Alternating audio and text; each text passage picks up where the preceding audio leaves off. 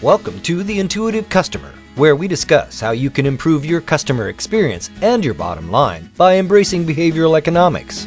And now, here are your hosts, world-renowned thought leader on customer experience, Colin Shaw, and Professor Ryan Hamilton from Emory University. Today, we are talking about how do you keep up with customers' expectations. So we all know that customers' expectations are constantly rising, and therefore how do you keep up with customers' expectations? And let me just tell you a little bit of a story before I get pass this over to you, Ryan. And this is because I think there's a sort of a bit of an interesting thing when you start talking about expectations. Because we actually, when you think about it, have an expectation for everything. So when I'm running a session, one of the things I always like to do is I like to ask the audience how many of them have. So in fact, I'll ask you this, Ryan. Have you been to the Congo? No. What would you expect the Congo to be like? Humid. Very Right. humid. And probably lots of things that would try to kill me. Yeah, Green absolutely. and leafy and dangerous. What would the vegetation be like? Lush. Yeah. So the interesting thing for me is always, how did you get that expectation in your mind when you've never actually been there? Never having been. Yeah. And for me, and you may tell me more stuff from an academic perspective, for me, it's you're influenced by the media. So you've seen films that talk about, the Congo or whatever it may be. You have similar, you've gone, well, I've not been to the Congo, but I've been to Kenya or, I've been to something else that's sort of similar to that. So it's a similar experience, or you could meet a friend who said, hey, I went to the Congo last week and this happened, so all those things start to affect your expectation. And clearly the issue becomes, let's assume that you went to the Congo next week. Then you would then be going, oh, I thought it was going to be humid, but it wasn't as humid as I thought it was going to be. And clearly that's then matching against your expectation. So the interesting bit for me is, and if you tie that back to business, I may never have bought from, I don't know, an insurance company. I may never have bought from an insurance company.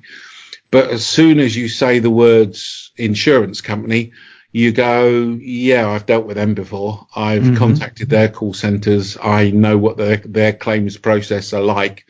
So you're automatically putting all those expectations on, what that experience is going to be like, straight away. So that's my layman's explanation. But I'm sure you're now going to correct me and tell me what actually happens. No, not at all. In fact, what I'll do is just explain exactly the same things you just did in a much more confusing way, because, I'm a scientist. But no, you hit all the high points. Sometimes I have the opportunity to give like a single lecture on customer psychology or human decision making. Where I only have one shot at explaining to people what I think is the most important stuff. And I will always talk about reference points. We've talked about it in previous episodes of the podcast. We'll talk about it in future episodes of the podcast because so much comes back to this. And in this regard, your discussion about expectations is exactly right. The way we evaluate everything is by comparing it to something. That's just the way humans evaluate stuff. And so never having been to the Congo, I've heard something, I've read something, I've seen, documentaries. I've got some set of expectations and I'm going to measure that experience relative to my expectations. So, we're going to dig into what do you do to keep up with customers' changing expectations. But the first step is to figure out what are people comparing you to. To your point, Colin, it's not necessarily their last experience with you as a company, right? It could be they're comparing you to their last experience with your competitor or with some service that's kind of like yours, 2 categories over. But they're bringing something. They're bringing some set of expectations. What is that? What's their starting point? Yeah. And I guess some of those expectations are conscious, and I'm probably using the wrong words again, but sort of conscious and subconscious, or technically using the wrong word. Some of them are, people can articulate, and some people can't. Yeah. No, a conscious and unconscious or subconscious is perfectly appropriate there. If you're aware of it, then it's conscious. And if you're not, then it's non-conscious or subconscious.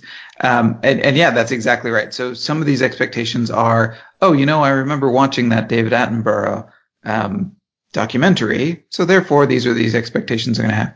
And some of them may be buried deep down in your psyche from, when you read Heart of Darkness when you were in high school and formed some expectations. We're talking a lot about the Congo today. I think we could cross-post this podcast on like a geography subscription service. I'm just thinking here, just marketing, Colin. Work with travel. Talking about doing something. But no, to your point, that's exactly right. I make the argument that a lot of times people have formed an expectation of the prices of a store before they even see the first price tag, because they're getting all of these really subtle cues about kind of how nice of a store this is. And I think that the same works for customer experience. You're getting these cues about what kind of experience this is going to be before sometimes the experience even starts in earnest. And those form your expectations, and they form how you're going to evaluate the experience as a whole. Yeah. So I guess the interesting question becomes, going back to the title of this podcast, how do you keep up with those expectations? So, go on, you carry on. Yeah. Most of this is bad news for companies, just because of the way human beings are wired. It turns out that our expectations kind of reset fairly quickly. So what was surprisingly good and delightful at time 1 becomes less so at time 2, and by time 3, that's kind of your expectation. So psychologists sometimes refer to this as the hedonic treadmill. The idea is that, you might get really happy about something at some point in time or really bummed about something, but you'll kind of rebound and go back to where you were fairly easily. They've done studies on long-term happiness with lottery winners, with people with amputees, people who have lost a limb, divorcees, people who have just gotten married, all of these really positive and really negative life events. And what you'll see is these spikes in happiness and sadness that last sometimes a few months, but then remarkably quickly we go back to where we were. You see that happen on the customer side too. By my 3rd trip to Disney, it may very well be that, it's still going well and I'm happy, but that first experience was just magical. And then, by 3 or 4, it'll just be kind of pleasant, but it's more or less what I was expecting at that point. The Intuitive Customer Podcast is brought to you by Beyond Philosophy. Since 2002, Beyond Philosophy has been helping organizations improve their customer experience through their consulting, training, and research services. Find out more at beyondphilosophy.com. That's beyondphilosophy.com. Here's some stuff that drives me around the bend. I go in to see a client and they say, we did this research 8 years ago and it told us this, and therefore we're now doing, this as a sort of a consequence of that. And you think to yourself, yeah, but I mean, just giving your point, that was 8 years ago. I mean, right. You think what you were doing 8 years ago. Think how much technology has changed 8 years ago, or even 3 years ago. And therefore, for me, I see too many organizations relying on old research, that because it's only ever a snapshot in time. I see too many organizations ignoring research. Mm-hmm. So I remember when I was at British Telecom, I'd just taken over the customer experience job, and this outside company were coming in and telling us about how to change the service levels that we were providing our customers. And, they were basically saying you need to improve the lead times on some of your products. Can I interrupt you, Colin? Are we going to ignore the fact that you started talking about British Telecom and got a phone call right then? Are we going to pretend that that's a coincidence? I think what we've learned is that they've improved their customer experience since you left, and they've heard me tell the story before, and they're phoning me up and say, "Don't tell them that story." No, please stop. Sorry. Go ahead, please continue. That's right. So anyway, this organisation came in and they were telling us that we needed to change the lead times, and I said, right, and they were really getting quite upset. And this is an external vendor, and I said, why are you getting so upset? And they said, we've done this research for you for the last 4 years, and you've never changed anything. And every year you engage us to come and tell you the same thing, and you never do anything about it. So I then said, right, we're going to do something about this. And we did, and it improved, and customers got happier. But again, moral of the story is, if you got research, you got to do something. You got to do something about it. And that two very important morals. That's one, and then the first point you made is also really important. Customer preferences change with time.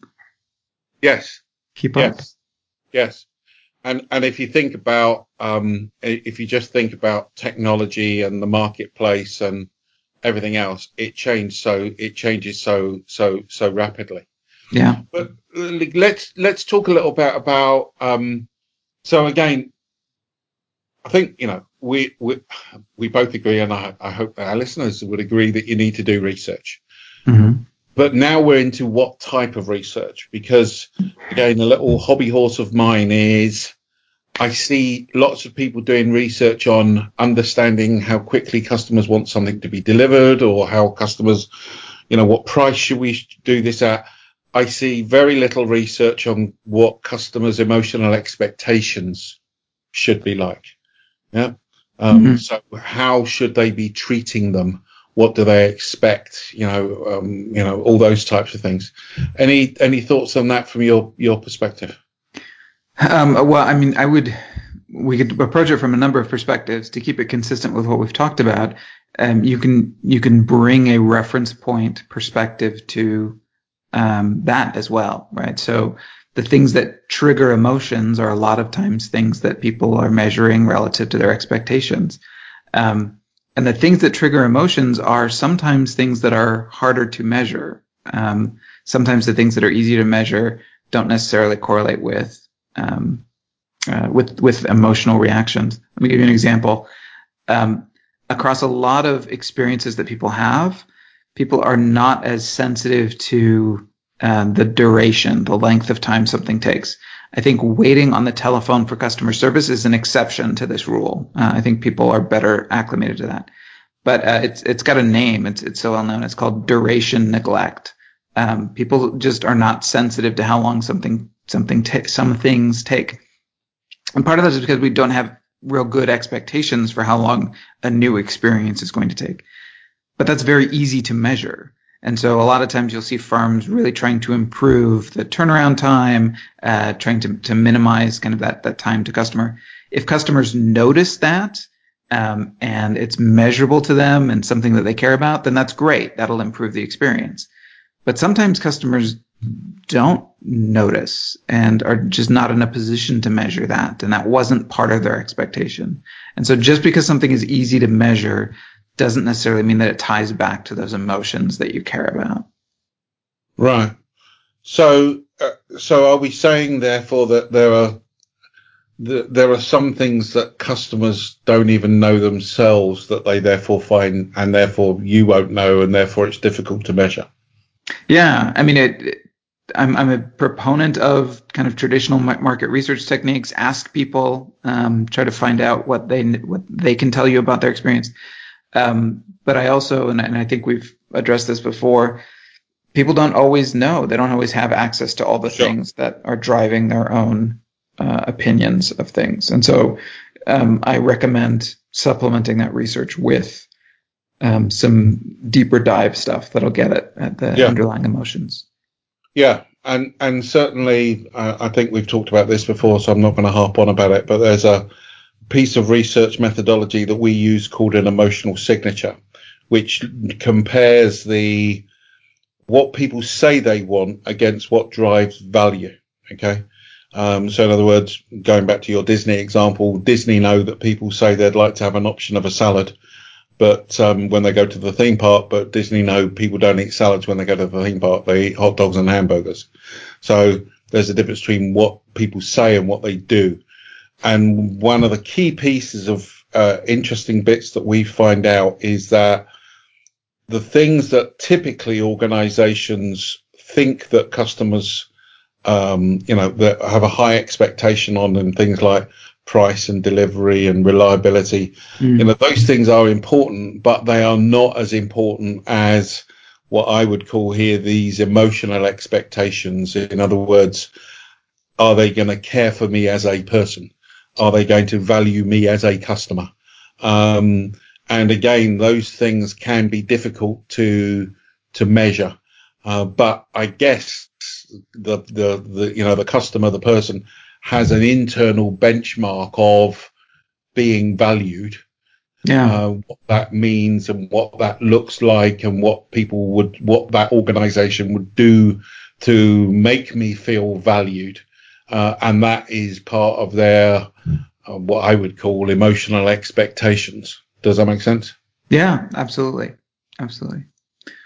And I got one more bit of advice for people on this, if you want to hear it. We've talked about reference points and the importance of knowing what people are evaluating you against and how those reference points can shift. There's one more bit of bad news, and then I'll give you some advice to deal with it. There's a concept called diminishing sensitivity. If you've taken any economics, you may have heard of diminishing marginal returns. It's a similar idea. The idea is that the better something is, the less sensitive people are to changes in it. So the example I use here is when the first Apple iPhone came out. Yeah. I remember them talking about it on NPR when I was driving home from work that day. And they spent an hour talking about this phone. Like, it was just changing the world. People couldn't believe it, and they were so excited about the features. And then if you compare that to the last 2 or 3 iPhone updates, the new editions that came out, still good. People were excited about it. They're still selling okay. But the emotional response, the amount that people were excited about it, iPhone is in this problem that a lot of technology firms are in, which is that their product is just so good, it's hard to get people to care about more improvements on that. So, the resolution is even better than it was before on the screen. The camera is even better than it was. The battery is lasting even longer. All of these are now getting to the point where they're kind of incremental improvements, and it's just hard to get people to care. Yeah. Sometimes hard to get people to notice. Yeah. So if you're in that spot, if your experience is so good, these aspects of your experience, my advice is you need to find new ways to compete. Right? You need to identify new attributes that nobody's currently competing on, because then you can benefit from these reset lower expectations that you can improve on. So continuing to get better on the things that you're already really good on is ultimately likely to be kind of a losing proposition. You don't want to get worse on those things. And if you can improve them over time, kind of in an efficient manner, that's good. But that's not going to help you win. You need to broaden the base, find new ways of surprising and delighting your customers. We're so pleased that you're listening to this episode of The Intuitive Customer. As a listener, we want to offer you a free download of Colin's ebook, Unlocking the Hidden Customer Experience. Take advantage of this free offer being made available only to listeners of this podcast. Do it now. Just go to beyondphilosophy.com/podcast and follow the link for the free book. That's beyondphilosophy.com/podcast. As you were just talking about this, I was thinking about on Sunday, I went fishing. Okay. Now, how am I going to make the link between what you're saying and fishing? I am listening. Let's hear it. So I've just bought myself the new iPhone 10. Mm-hmm. As you know, I'm a big Apple fan.